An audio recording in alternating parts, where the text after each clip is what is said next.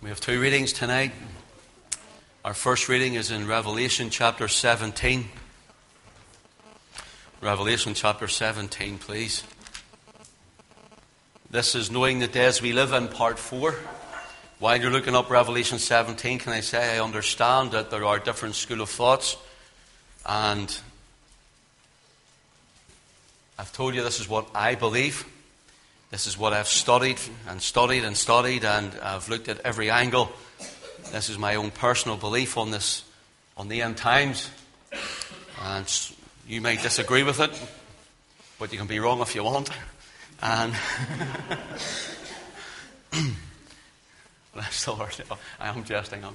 Bless the Lord. Revelation 17, verse 1. And there came one of the seven angels which had 7 vials, and talked with me, saying unto me, Come hither, I will show unto thee the judgment of the great whore that sitteth upon many waters, with whom the kings of the earth have committed fornication, and the inhabitants of the earth have been made drunk with the wine of her fornication. So he carried me away in the spirit into the wilderness, and I saw a woman sit upon a scarlet-coloured beast, full of the names of blasphemy, having 7 heads and 10 horns. And the woman was arrayed in purple and scarlet colour, and decked with gold and precious stones and pearls, having a golden cup in her hand, full of abominations and filthiness of her fornication. And upon her forehead was a name written, Mystery Babylon the Great, the mother of harlots and abominations of the earth. And I saw the woman drunken with the blood of the saints, and with the blood of the martyrs of Jesus. And when I saw her, I wondered with great admiration. And the angel said unto me, Wherefore didst thou marvel? I will tell thee the mystery of the woman, and of the beast that carried her, which hath 7 heads and 10 horns. The beast that thou sawest was and is not, and shall ascend out of the bottomless pit and go into perdition. Notice the word. And they shall dwell on the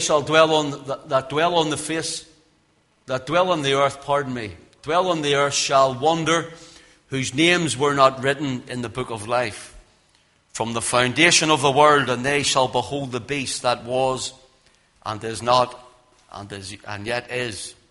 And here is the mind which hath wisdom. The 7 heads are 7 mountains on which the woman sitteth. And there are 7 kings. 5 are fallen and 1 is, and the other is not yet come. And when he cometh, he must continue a short space. And the beast that was and is not, even he is the 8th, and is of the 7th, and goeth into perdition.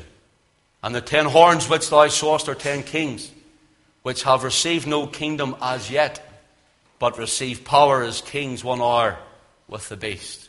These have one mind, and shall give their power and strength to the beast. These shall make war with the Lamb, and the Lamb shall overcome them. For he is the Lord of lords and the King of kings. And they that are with him are called and chosen and faithful. And he saith unto me, The waters which thou sawest, where the great whore sitteth, are peoples, and multitudes, and nations, and tongues. And the 10 horns which thou sawest upon the beast, these shall hate the whore, and shall make her desolate and naked, shall eat her flesh, and burn her with fire. For God hath put in their hearts to fulfill his will, and to agree and give their kingdom unto the beast, until the words of God shall be fulfilled. And the woman which thou sawest is that great city. Note that. The woman which thou sawest is that great city, which reigneth over the kings of the earth. Go to Daniel chapter 7, please. Daniel chapter 7. Remember I said that which is closed in Daniel is opened, or shut up in Daniel is opened in the book of Revelation. Daniel chapter 7, please, beginning to read verse 1. In the first year of Belshazzar, king of Babylon, Daniel had a dream, and the visions of his head upon his bed. Then he wrote the dream, and told the sum of the matters. Daniel spake and said, I saw in my vision by night, and behold, the four winds of the heavens strove upon the great sea. And four great beasts came up from the sea, diverse one from another. The first was like a lion and had eagle's wings. I beheld till the wings thereof were plucked, and it was lifted up from the earth and made to stand upon the feet as a man, and a man's heart was given to it. And behold, another beast, a second like to a bear, and it raised itself up on one side and had three ribs in the mouth of it, between the teeth of it. And they said thus unto it, Arise, devour much flesh. After this I beheld, and lo, another like a leopard, which had upon the back of it four wings of a fowl. The beast had also four heads, and dominion was given to it. After this I saw in the night visions, and behold, a fourth beast, dreadful and terrible and strong exceedingly, and it had great iron teeth. It devoured and brake in pieces, and stamped the residue with the feet of it, and it was diverse from all the beasts that were before it, and it had 10 horns. I considered the horns, and behold, there came up among them another little horn, before whom there were 3 of the first horns plucked up by the roots. And behold,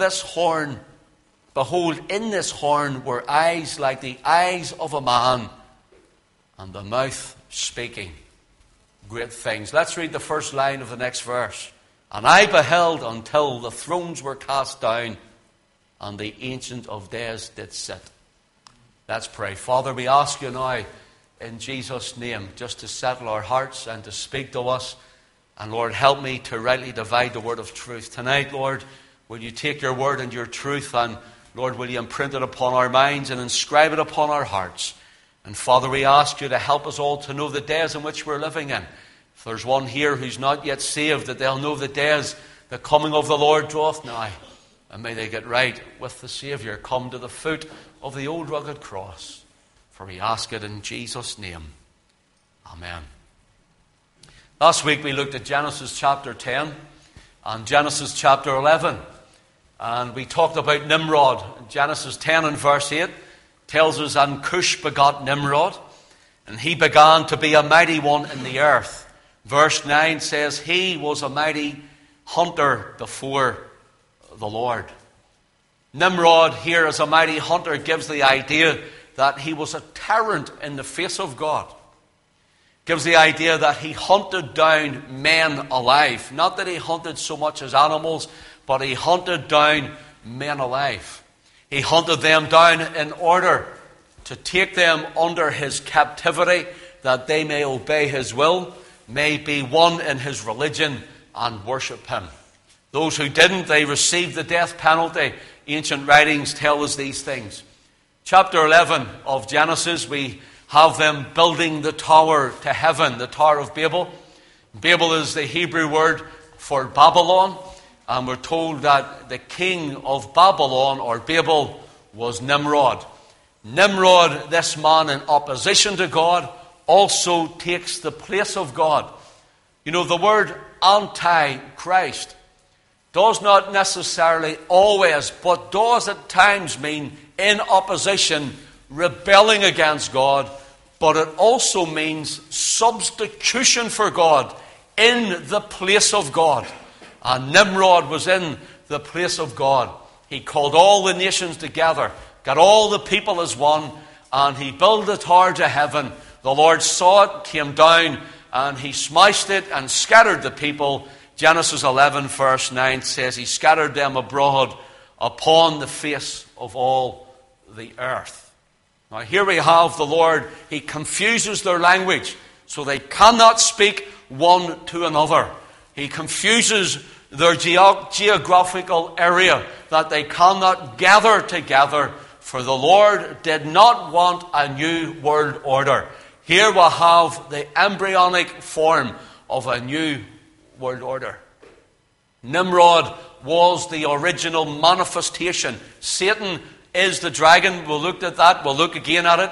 Satan in the garden as the serpent. He was the anti-God or anti-Christ, replacing the Word of God with Eve, for his own word. In other words, he was usurping God's word. His authority, his word was above God's word. And that means in the place of anti-God. Nimrod was of the devil.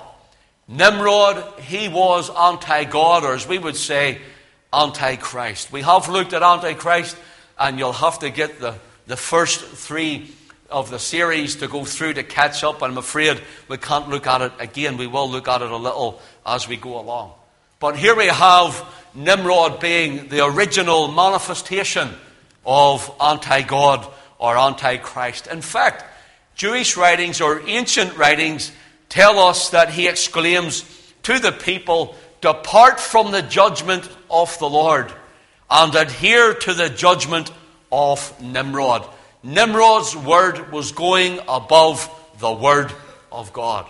Anyone who says their word is above this Bible, the word of God, they are placing themselves higher than God. They have the spirit of Antichrist.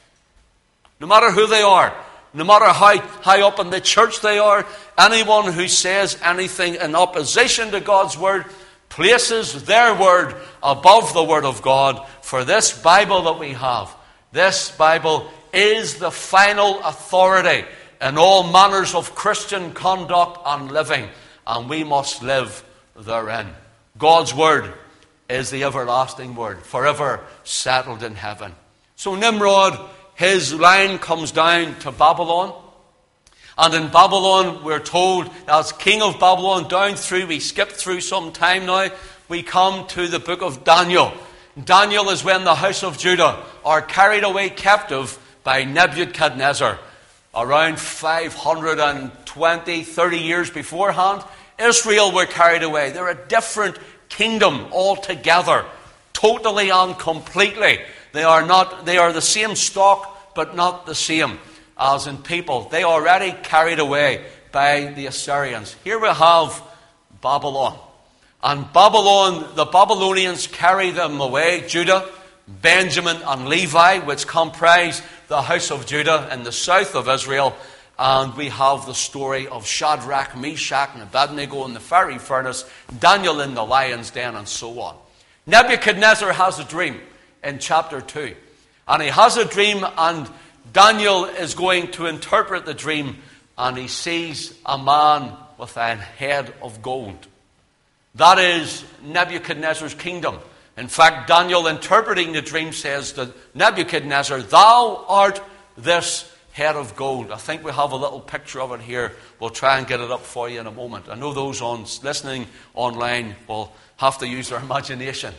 But it's a head of gold is the Babylonian empire. The head of gold was Nebuchadnezzar's empire. And Daniel says, "Thou art the head of gold." Next, he sees arms and breasts of silver. This represented the Medes and the Persians. Darius, we read in chapter 5, where Belshazzar is having a feast with the things out of the vessels of the temple, Lord's temple, and they're having a great party, and their handwriting comes on the wall that God has numbered his kingdom and finished it. And that evening, or that night, Belshazzar was disposed of as king, the last king, that is Nebuchadnezzar's grandson of the Babylonian gold empire, and Darius came in. He was the Median king, and he came along with Cyrus, who was a Persian king. Thirdly, we have the belly and thighs of brass. The brass kingdom was that kingdom which would then take over the silver kingdom, that is the Grecian kingdom led by Alexander the Great. And then we have legs of iron, and the legs of iron were the pagan Roman Empire, that of the Caesars. Now take note of the next one that we see. Daniel says in Daniel chapter 2, "Your dream had legs of iron, then feet of iron and of clay." Starts to morph, as it were, starts to change, but that which is in the iron is still in the feet. It is slightly different. But that which is in the gold, the silver, the bronze or the brass, the iron, comes right down to the feet. For as we're told, when the kingdom, the stone kingdom comes, it smashes the image at its feet, and all the metal kingdoms fall. So here we have the pagan Rome of iron and the feet of iron and of clay. They still exist right until the second coming of our Lord Jesus Christ. So what is the feet of iron and of clay? The feet of iron and of clay are what we have today known as the beast of the European Union, and also it is the papal Roman Empire or church. Now stay with me while we show you this. Daniel chapter 7. In Daniel chapter 7, he is given a dream then.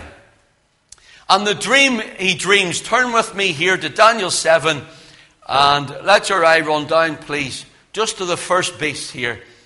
He says in verse 4, the first was like a lion and had eagle's wings. We looked at those, all the symbology of them last week, and every beast is corresponding with the head of gold. The lion was the head of gold. The difference is that when he looks, that Daniel sees a lion through God's eyes, ravenous. And that's how God sees sin. That's how God sees it, like a beast. And he sees the kingdom. Nebuchadnezzar likes to think of himself as gold. And the next one, man likes to think of himself as silver and as bronze and strong like iron. We're always going to live forever. We have no mortality. But God says this is what the kingdoms look like unto him. Here we have the lion, which is the head of gold, Nebuchadnezzar and Babylon. The second one is like unto a bear. The bear is the silver, the Medes and the Persians. And of course we have the third was like a leopard. The leopard was Alexander the Great and his Grecian empire. The fourth, he says, notice what it says, what the fourth beast was like. Let your eye run down to verse 7. After this, I saw in the night visions, and behold, a fourth beast. Notice, dreadful and terrible, and strong exceeding, and it had great iron teeth, and devoured and brake in pieces, and stamped the residue with the feet of it, and it was diverse. Notice, diverse from all the beasts that were before it, and it had 10 horns. You see, here we see a lion, a bear, and a leopard. Now we see a beast that he cannot explain, but it has 10 horns. Notice, it's right at the bottom at the feet kingdom where there's 10 toes. 10 horns, 10 toes. And it's diverse. Okay, if you'll go with me also. Stay in Daniel chapter 7. Let's read verse 8. And I considered the horns, and behold, there came up among them. That's among the horns. Notice this. Another little horn, before whom there were 3 of the first horns plucked up by the roots. And behold, in this horn were the eyes like the eyes of a man, and the mouth speaking great things. That's a strange thing to see. From the 10 horns, at some point in time, another horn starts to push out and rips up 3 of the horns. And this little horn, if you read on this, it's stouter. In other words, it's fatter. It has eyes like a man, speaks great things. Strange for a horn. So we have to look and see what these things are. Let your eye run down for a moment to verse 17. Daniel says, these great beasts which are 4 kings, we've looked at that, which shall arise out of the earth. Now remember in your mind, Daniel is at the gold kingdom. Daniel is prophesying throughout time. There come a kingdom of silver and of brass and of iron and clay. So he's looking down through time. We're living on the other end of it, looking backward. Daniel here is at the head of gold. So let's read what it says. And these great beasts which are 4 are 4 kings which shall arise out of the earth. But the saints of the Most High shall take the kingdom and possess the kingdom forever, even forever and ever. Every time they're shown the kingdoms, Nebuchadnezzar's dream with the head of gold, a stone kingdom smashes it. When it comes to the beast, another kingdom comes, a kingdom of the saints. In fact, we're told that the Lord shows him one like the Son of Man, coming to receive a kingdom That's the Lord Jesus Christ. His death, His burial, His resurrection, His ascension into the heavens, and He's coming again. And when He comes, all of these kingdoms will be smashed and torn to pieces, stamped under His feet. And Jesus will rule and reign for 1,000 years and then for all eternity. Here we have Daniel again saying, there's great beasts and 4 kings. But after this, the saints of the Most High shall take the kingdom and possess the kingdom forever, even forever and ever. Now note what he says in verse 19. Then I would know the truth of the 4th beast, which was diverse from all the others, exceeding dreadful, whose teeth were of iron. Notice the link with the iron teeth here, with the iron in the feet. And break in pieces and stamped the residue with his feet. Notice what Daniel says. Then would I know the truth.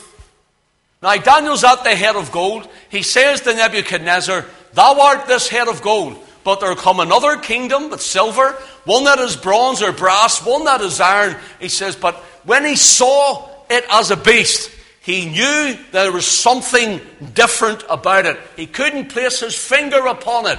And he says, I want to know what that means. Daniel, by the Lord, was called Daniel greatly beloved. Do you know what greatly beloved means there? Daniel, the man of desires.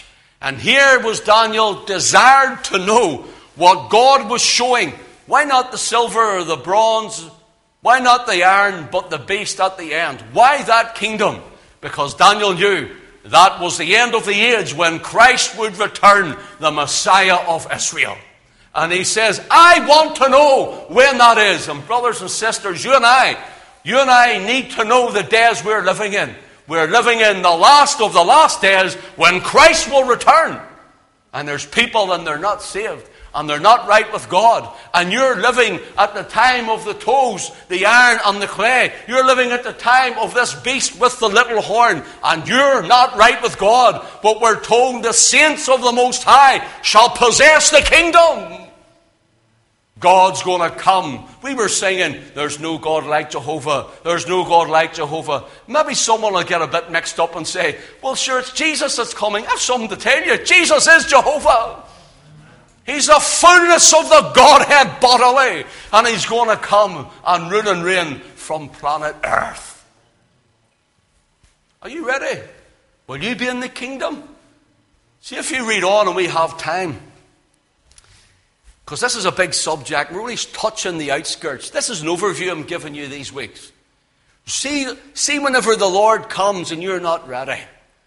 You see whenever we read about these kingdoms. Tells us these beasts are cast into a lake of fire and they're burnt up. No, we're told the false prophet's there. We're told that the dragon will be there. The beast will be there. And it wasn't made for men. But those who know not Christ will be there.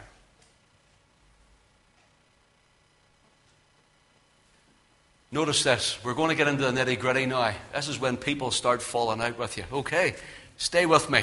Why did Daniel want to know that? Well, first of all, why the 4th beast and not the others?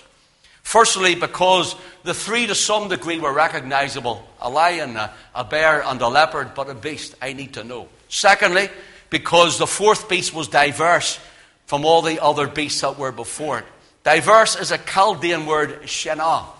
Now you think, is that not an Hebrew word? It's not as a Chaldean word, and I'll tell you why. When you're reading the book of Daniel, from Daniel chapter 2, around verse 4, until Daniel chapter 7, the end of the chapter, it's all in Chaldean. Because Judah, the Judahites were taken away, the house of Judah, into Babylon, and that was their language. So when you're reading that portion of Scripture, it's Chaldean. Here we have, it's saying that the word Shenah, diverse, this creature is diverse, it's different, can't place my finger on it. There's something mysterious about it. Remember this little horn, keep it in your mind. The word Shenah means to alter. It means to change.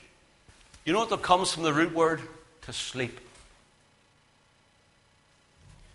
In other words, he says, it's as though there's a flow, a sleepy flow comes and people don't recognize it and it starts to grow out. And that's what's happened to the world. We have ceased to recognize what has went on planet Earth. Stay with me. That word, by the way, diverse, is mentioned in Daniel 7, verses 3, 7, 19, 23, and 24. You see, thirdly, the fourth beast he wanted to know was because, as I said, it was an end-time beast. Listen to what 2 Timothy 3 and 1 says. We used it as our main scripture for a couple of the evenings. Paul says, and know this also, that in the last days, perilous times shall come. And you and I are living in perilous times. You and I are living in dangerous times. And this beast will be here until Christ returns again. So remember, Daniel is prophesying from the head of gold, or where the lion is, Nebuchadnezzar's kingdom, looking down through time. And all those kingdoms happen through time when Daniel is dead and gone. I want to go to Revelation chapter 17 with me, please. Revelation chapter 17. John is in the isle that is called Patmos for the word of God and for the testimony of Jesus Christ. Chapter 17, please. And before, just keep your Bibles open there. I want to tell you something about this before we get to this. Do you see when you go to the book of Revelation, I told you people are saying from chapter 4 till chapter 19, church will be raptured, the Jews have built the temple, they'll be sacrificing in the temple, there'll be a man that will come, the Antichrist they call him. He will set up a covenant with the Jews for 7 years. In the midst of the year, he breaks the covenant, the great tribulation happens, and we're floating about somewhere. I don't know where we're meant to be, but we're up there somewhere. I want to tell you something. I'm going to blow that out of the water tonight. I'm going to revolutionize your thinking.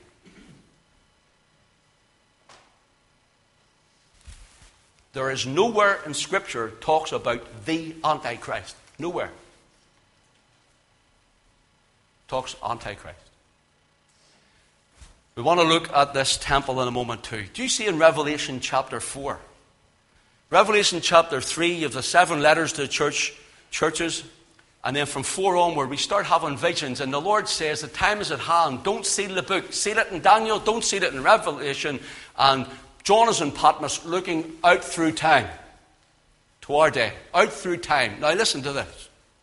As he's looking out through time, by the time you get, I can't do chapter by chapter, to chapter 10, you have an angel stands with his foot on the land, a foot on the sea, one hand up to heaven, and a little book open in his hand. Now that's meant to happen when we're up in heaven sometime. What is that? Someone tell me, because nobody else can. I'll tell you what it is. It's the Protestant Reformation. It's the opening of the Bible. When Rome had it closed, when Rome had it written in Latin and changed to the pulpit, when Martin Luther came, he cried, the just shall live by faith. And that speaks of the Protestant Reformation. An open book, an open Bible over land and sea, and Christ proclaimed head of the church and king of the kingdom. That's what that speaks of. By the time you come to Revelation chapter 12, we're told there's a great red dragon. We see Israel in the wilderness moving westward, and we see a great battle going on, in a spiritual battle. A woman, that is Israel, scattered. Now watch, by the time you come to Revelation 12, verse 3, it says, and a great red dragon was having 7 heads. Notice, 7 heads, 10 horns. Remember Daniel's prophecy? 7 heads, 10 horns. Now keep that in your mind. Here is the great red dragon having 7 heads and 10 horns. Verse 9 tells us, the great red dragon is that old serpent called the devil and Satan. Now keep it in your mind. The Bible's telling you this. I'm not telling you this. I'm just telling you what the Bible says. So the devil and Satan is the dragon, is the serpent. The serpent brings us to where? Back to the Garden of Eden, the original Antichrist. in the place of Christ.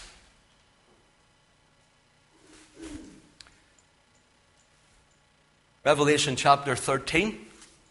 By the time we get to Revelation 13, we have two beasts. One comes out of the sea, and one is upon the earth or out of the land. And in verse 2 tells us, we haven't time to read it, we have already covered this in other nights, that the sea beast is like, notice, a leopard, a bear, and a lion. So there's a beast that has all of these in it, but it is unrecognizable, with 7 heads and 10 horns. So all of those kingdoms are manifest in this beast. This is the pagan Roman Empire. And when you look that John is in Patmos, in his time, it was the Roman Caesars who were in charge. It was the Roman Caesars who were ruling and reigning. It was the Roman Caesars and their wickedness. And they were in charge. So stay with me for a moment, please. I want you to look with me. Go to Revelation 13 for a moment. I know I told you to go to 17. I want to just clarify something. Verse 3 says, "And I saw one of his heads as it were wounded to death. And the deadly wound was healed, and all the world wondered after the beast." Now you're going to be told some man's going to come and he's going to be shot and he's going to rise up. Ta-da, look at me, I've risen from the dead.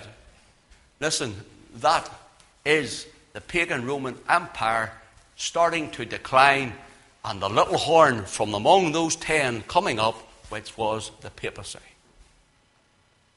That was the miraculous thing. It's called or known as the revived Roman Empire.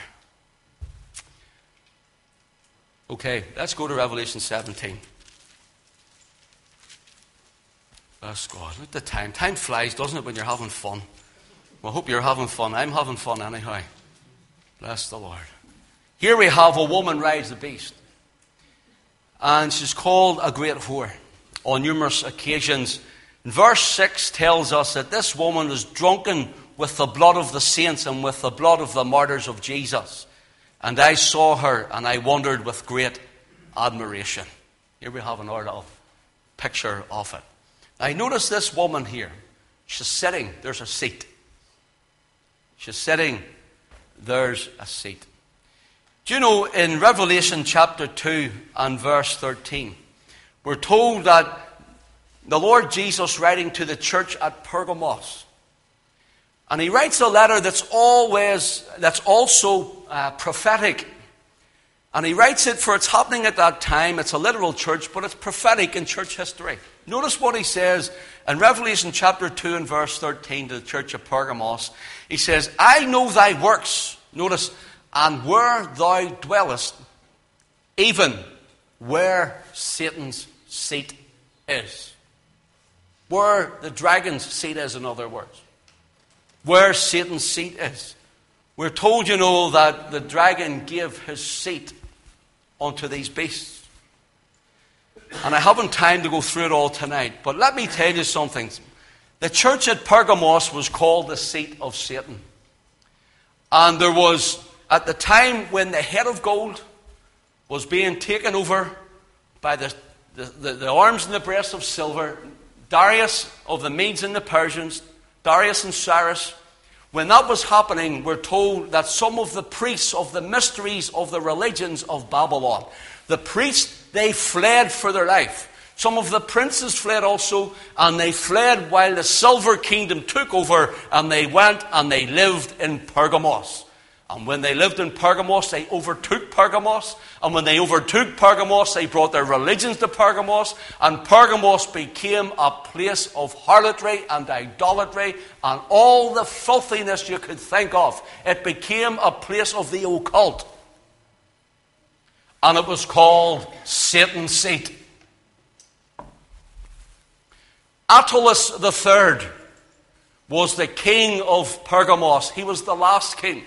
And Attalus III bequeathed his seat, his authority, and his power. Notice, his seat, his authority, his power, Satan's seat, Satan's authority, Satan's power, to the Caesars of Rome.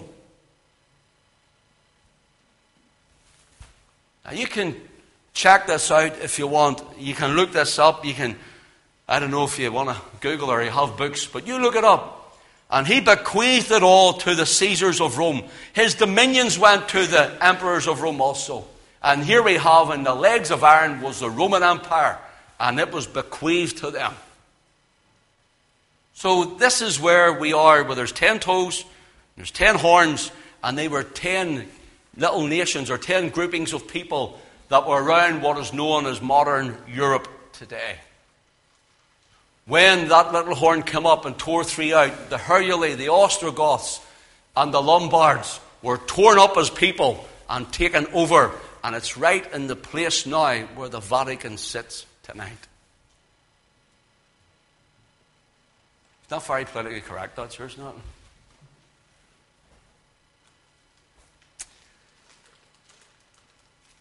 Let me go on. The Roman Emperor sat in Satan's seat and held and bequeathed the title of Attalus. Do you know what the title of Attalus was? The Supreme Pontiff. This is history is proving itself, proving the Bible to be true. It was a Supreme Pontiff, or Pontifex Maximus. It means bridge builder. It means the road or the way to God. What did Nimrod say? I will build a tower to heaven. So here we have Pontifex Maximus. This title was then transferred to the Bishop of Rome in 379 AD. The little horn in Daniel 7 and Revelation 13 and 11.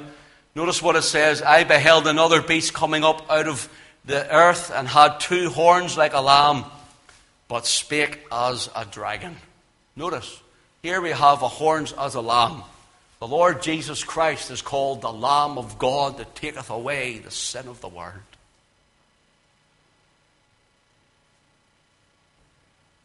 Revelation 17 says, Mystery, Babylon the Great, the mother of harlots and abominations of the whole world.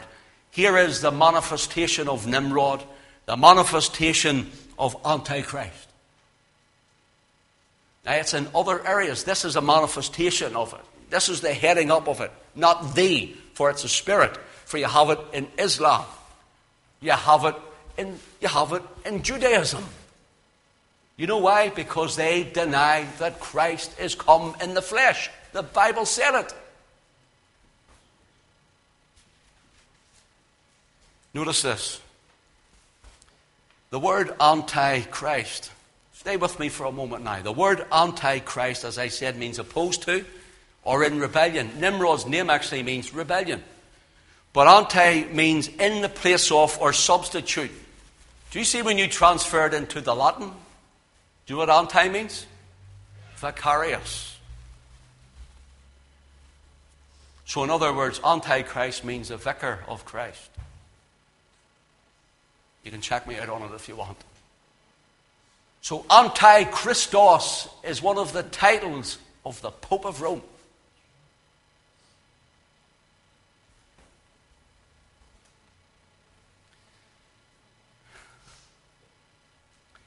In Revelation 17 and verse 7, let's read it.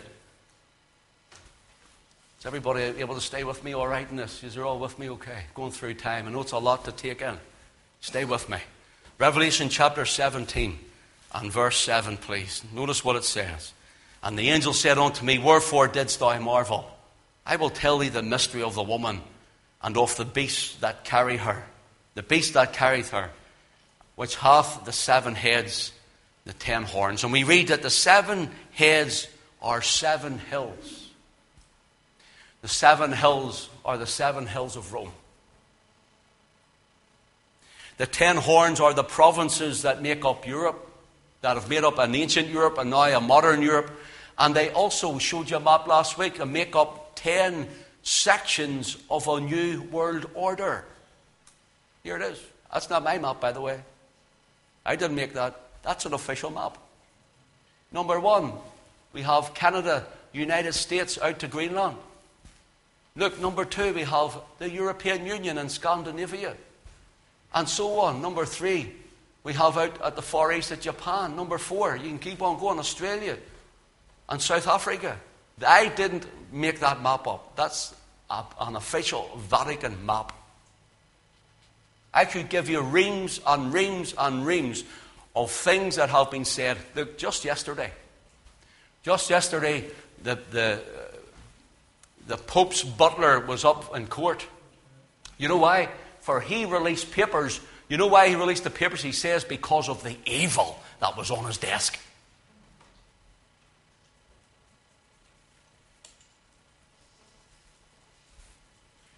The Reformers believed this, by the way. The Puritans believed this. I told you before. John Wesley believed this.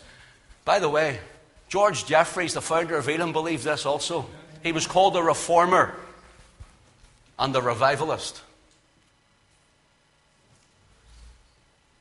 That's strong stuff, isn't it? Let me go on a moment here. Revelation 17 and verse 18 says, "And the woman which thou sawest is the great city which reigneth over the kings of the whole earth." What other city has reigned over kings of the whole earth? What other city has been able to excommunicate? Do you know, by the way, while I'm here, do you know where the Vatican sits? It's on a hill, and its ancient name was the Hill of Vaticanus. That's why you call it the Vatican. It didn't take too much to work that out. But you know what it means? The hill of divination. The hill of divination. Notice it's global. Babylon is the ecclesiastical mother which birthed false religions, and it's headed up and manifest in the Church of Rome. I'm going to show you something. Look, it's running late. Who's going to give me another 10 minutes? Nearly everybody. Thank you. Nearly everybody said, nearly everybody. Turn with me, please, to 2 Thessalonians. I am really going to stir a few hearts here, a few things up. 2 Thessalonians, please. And chapter 2. Now, you're told this is going to be the man that will come and make a covenant with the Jews and so on. Now, I'm going to show you what this is. 2 Thessalonians. And let your eye run down to verse 3. "Let no man deceive you by the means, for that day shall not come, except there be come a falling away first, and that man of sin be revealed, the son of perdition." Notice this: "Who opposeth and exalteth himself above all that is called God, or that is worshipped, so that he as God sitteth in the temple of God, showing himself that he is God. Remember ye not that when I was yet with you, I told you these things." Now, why would Paul tell the Thessalonian church this before and write it again? Why did he teach it when they were there? Because, this is why, notice, "And now you know that withholdeth that he might be revealed in his time.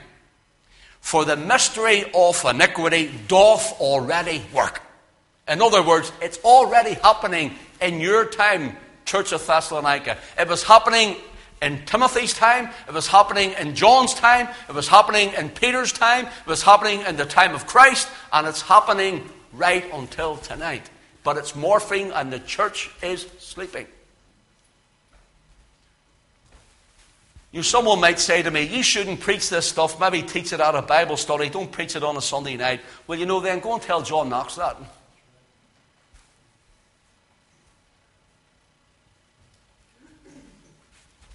Now listen to this. It says here that this man will come, for the mystery of iniquity doth already work. Only he who now letteth will let until he be taken out of the way. Now you're going to be told that's the Holy Ghost. Now please zoom in on me here. You're going to be told the Holy Spirit is going to rapture the church. Now I believe in the catching away of the saints. Don't get me wrong. Please don't get me wrong. Changing us. So don't get me wrong. But you're going to be told it's a secret rapture. We're all going to go like piff, paff, poof into the sky and nobody knows about it. I'll take that apart sometime and show you the right way of it as well. But here we have them saying, "And when we're taken up, he who now will let until he be taken out of the way is the Holy Spirit in the church." Is that right? So then we're told there's 144,000 from the book of Revelation who are all Jews who are going to be martyred, and they're going to die either by their martyrdom, they're going to die without the Holy Ghost to quicken them, they're going to die without the blood of Jesus to cleanse them, and they're going to die without the Lord Jesus Christ rising from the dead to justify them. And you telling me that they're going to build a temple and a man's going to sit in it and take worship and they're going to sacrifice and the Lord's going to be accepted with that? When Jesus died on the cross, he paid it all. And there's no more sacrifice for sin. None. And here's the thing. People like John Hagee. John Hagee preaches this. Nearly all of them preach it. It's called a dual covenant theology. You can get saved by the blood of Jesus, but if you're a Jew, you'll get saved by just cutting a lamb up. The lamb in the temple was finished when the Lamb of God was slain. I don't make any apology for that. For me, it's Christ and nothing else. Christ and Christ alone. The death of Christ and Christ alone. Nothing else and no one else but the blood of Jesus. Let me look at this temple, if you'll give me a wee moment, just to break it up.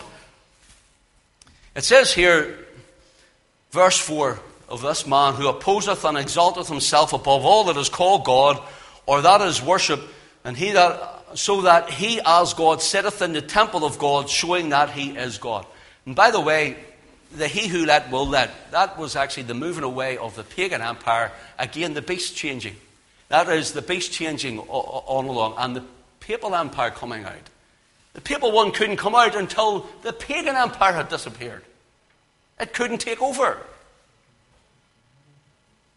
Now stay with me. See the word temple here in verse 4. Who opposeth and exalteth himself above all that is called God, or all that is worshipped, so that he as God sitteth in the temple of God, showing himself that he is God. There are two main words. There's another third word that's very rarely used, but there's two main words for the word temple. First of all, we have hieron, or hieron. And it means bricks, stone, wood. In other words, when you went into the temple at Jerusalem, you walked up the steps and in the porches and past the Gentile court, into the outer court, then into the inner court, and that's where everyone of Israel were worshipping the Lord. Now here's the thing, that's why you have David proclaiming in his psalm, I will enter his gates with thanksgiving in my heart. I will enter his courts with praise. That is the hieron. The bricks, the stone, the wood, the mortar, the gold, the silver, the bronze, the brass. That is the building. Just like this edifice we sit in. Hieron. Now you're told there's going to be a hieron where this man will sit. I want to show you something. The second word for temple is naos. And the word naos means that place where God dwells. Stay with me. That place where God dwells. Now remember, according to this, the Holy Ghost is away. No God on the earth. The word naos here gives the idea of when the high priest once a year went behind the curtain, the great veil, sprinkled the blood upon the vessels, and the Lord came and saw the blood, and it was accepted for the remission of sin. And that place means the place where God himself comes down and dwells. It's called the holy place. It's called the Holy of Holies. It's called the Most Holy. So now listen, this man is going to sit in the Most Holy when there is no God and the Spirit's taken away. I don't think so. Let's look at some New Testament theology for a moment. Matthew chapter 23 and verse 17. Listen to what the Lord Jesus said. He was speaking to the Pharisees and he said, ye fools. See the word fools, by the way, it's the word moros. It's where you get the word moron. Jesus said, see, ye Pharisees, you are morons. That's what Jesus is saying here. Moros. Ye fools and blind, for whether is greater, the gold or the temple that sanctifieth the gold? In other words, what Jesus was saying there, look at this temple and you're going to destroy it and it's 40 years in its building. Well, this is a holy place. Look at the gold and the pillars. And Jesus said, listen, what's greater? See your gold? Or the temple, that is the naos, the place where God comes down. There's something for you and I. What's greater? That what we can earn? That what we can give? That what we can do? Or when God comes down in our midst? Let me show you another one quickly. Matthew 23 and verse 21. And whosoever shall swear by the temple, sweareth by it, and by him that dwelleth therein. Jesus says, whosoever sweareth, not by the edifice, not by the courts and the balconies and the pillars, the hereon, but those who swear by the naos, by the place where God dwells behind the curtain. That's the naos. Now let me go on again. It means a settled presence, but let me go on to another one. Matthew 14 and verse 58. The Lord Jesus is at that temple and he comes out and he says, destroy this temple. And in 3 days I will raise it up. Speaking of what? His body. Crucify me. Put me in a grave. And this temple, he says, I will raise it up. It's the naos.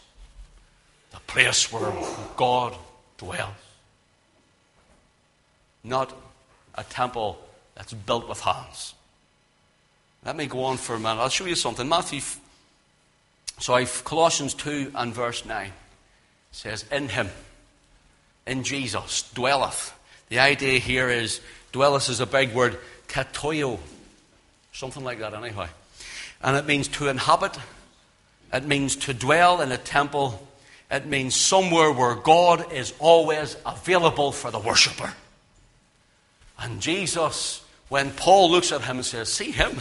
Do you see that man? The Lord Jesus Christ, the man of Galilee who died at Calvary. He says, in him dwelleth all the fullness of the Godhead bodily.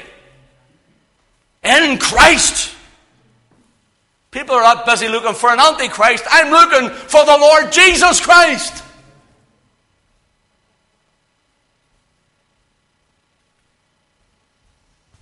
Excuse me for getting a bit upset and annoyed there. Christ is all in all. He's everything.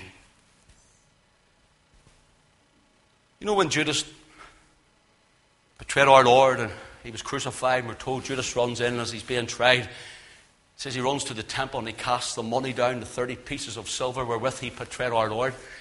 See, it says he runs to the temple. The word temple is the naos. It means he ran behind the veil, where only the high priest was allowed. Shows you the heart of old Judas. He ran right into the holy place. And he threw down the money where God was meant to meet them. But guess what? God wasn't there. He was hanging on a cross. He was bleeding and dying for their sin.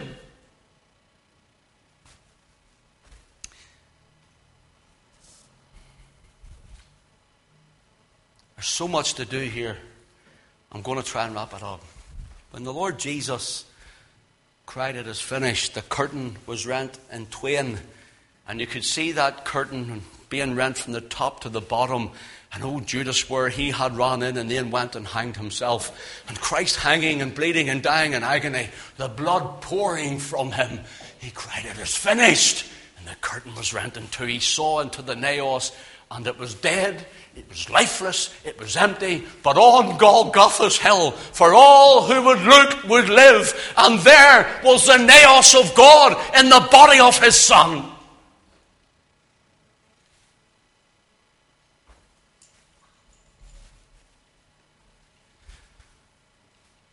Judas Iscariot is called the son of perdition.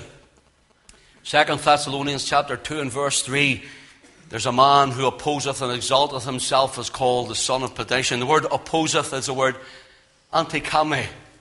And again the word anti means in the place of or substitute. You know what kame means? To lie. The man who sits and tells lies. The man who pretends to be a lamb. Horns like a lamb but speaks great things. The man who sits in a temple. Let me just round this up for you. 1 Corinthians chapter 6 and verse 19. The Apostle Paul says, what? Know ye not that your body is the temple?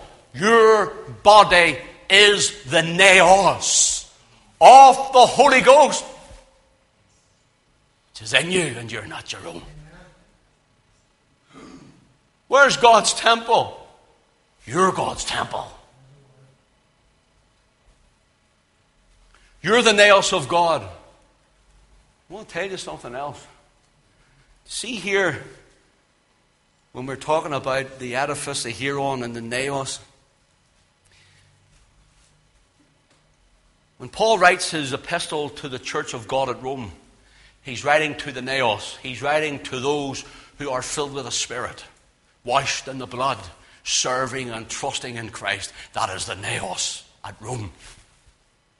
And then Constantine, when he makes a profession, I'll put it into brackets, he makes a profession to be a Christian, he starts trying to please the pagans and the Christians, and he starts taking Babylonian paganism into the church. You know, when you go and you see those paintings with the big halos around their head, that's not a halo, that's the sunburst. It's the sunburst of Nimrod, the sun god.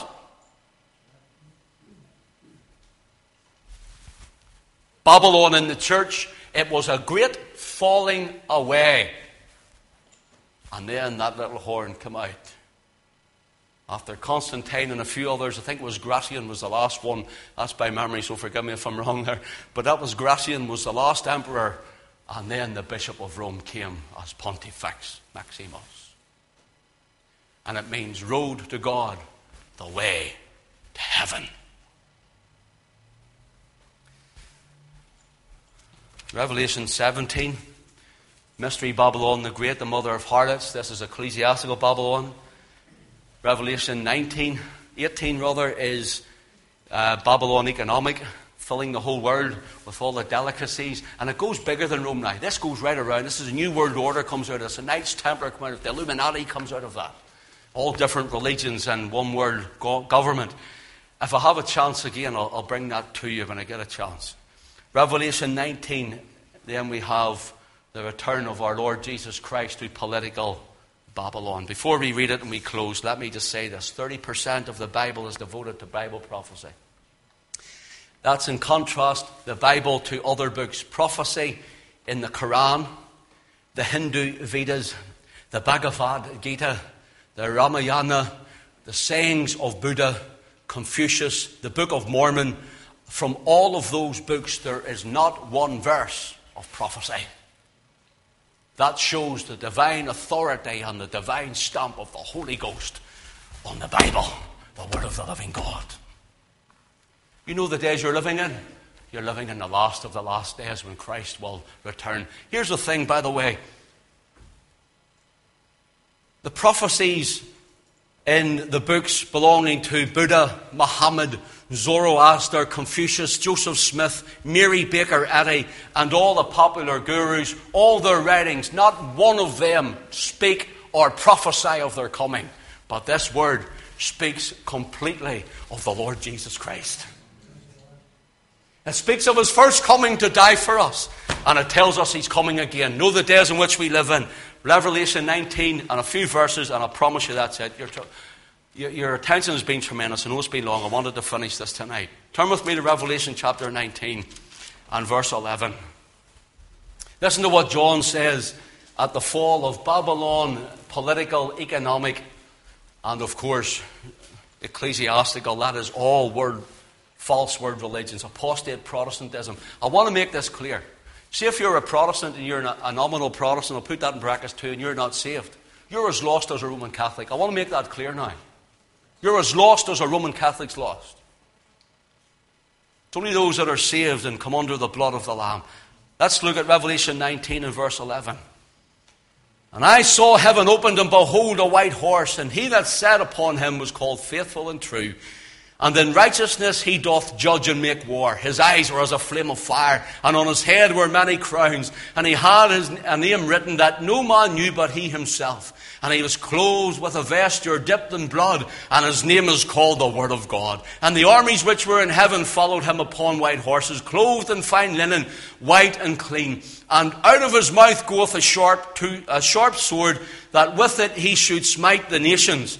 And he shall rule them with a rod of iron, and he shall tread And he treadeth the winepress of the fierceness of the wrath of Almighty God. And he hath on his vesture and on his thigh a name written, King of Kings and Lord of Lords. Here is the coming, the second coming of our Lord Jesus Christ, and you're at the brink of it. Are you saved? For you will find your place with the beast if you're not. Better give over. That's more than enough. Next week, Glengormley Methodist.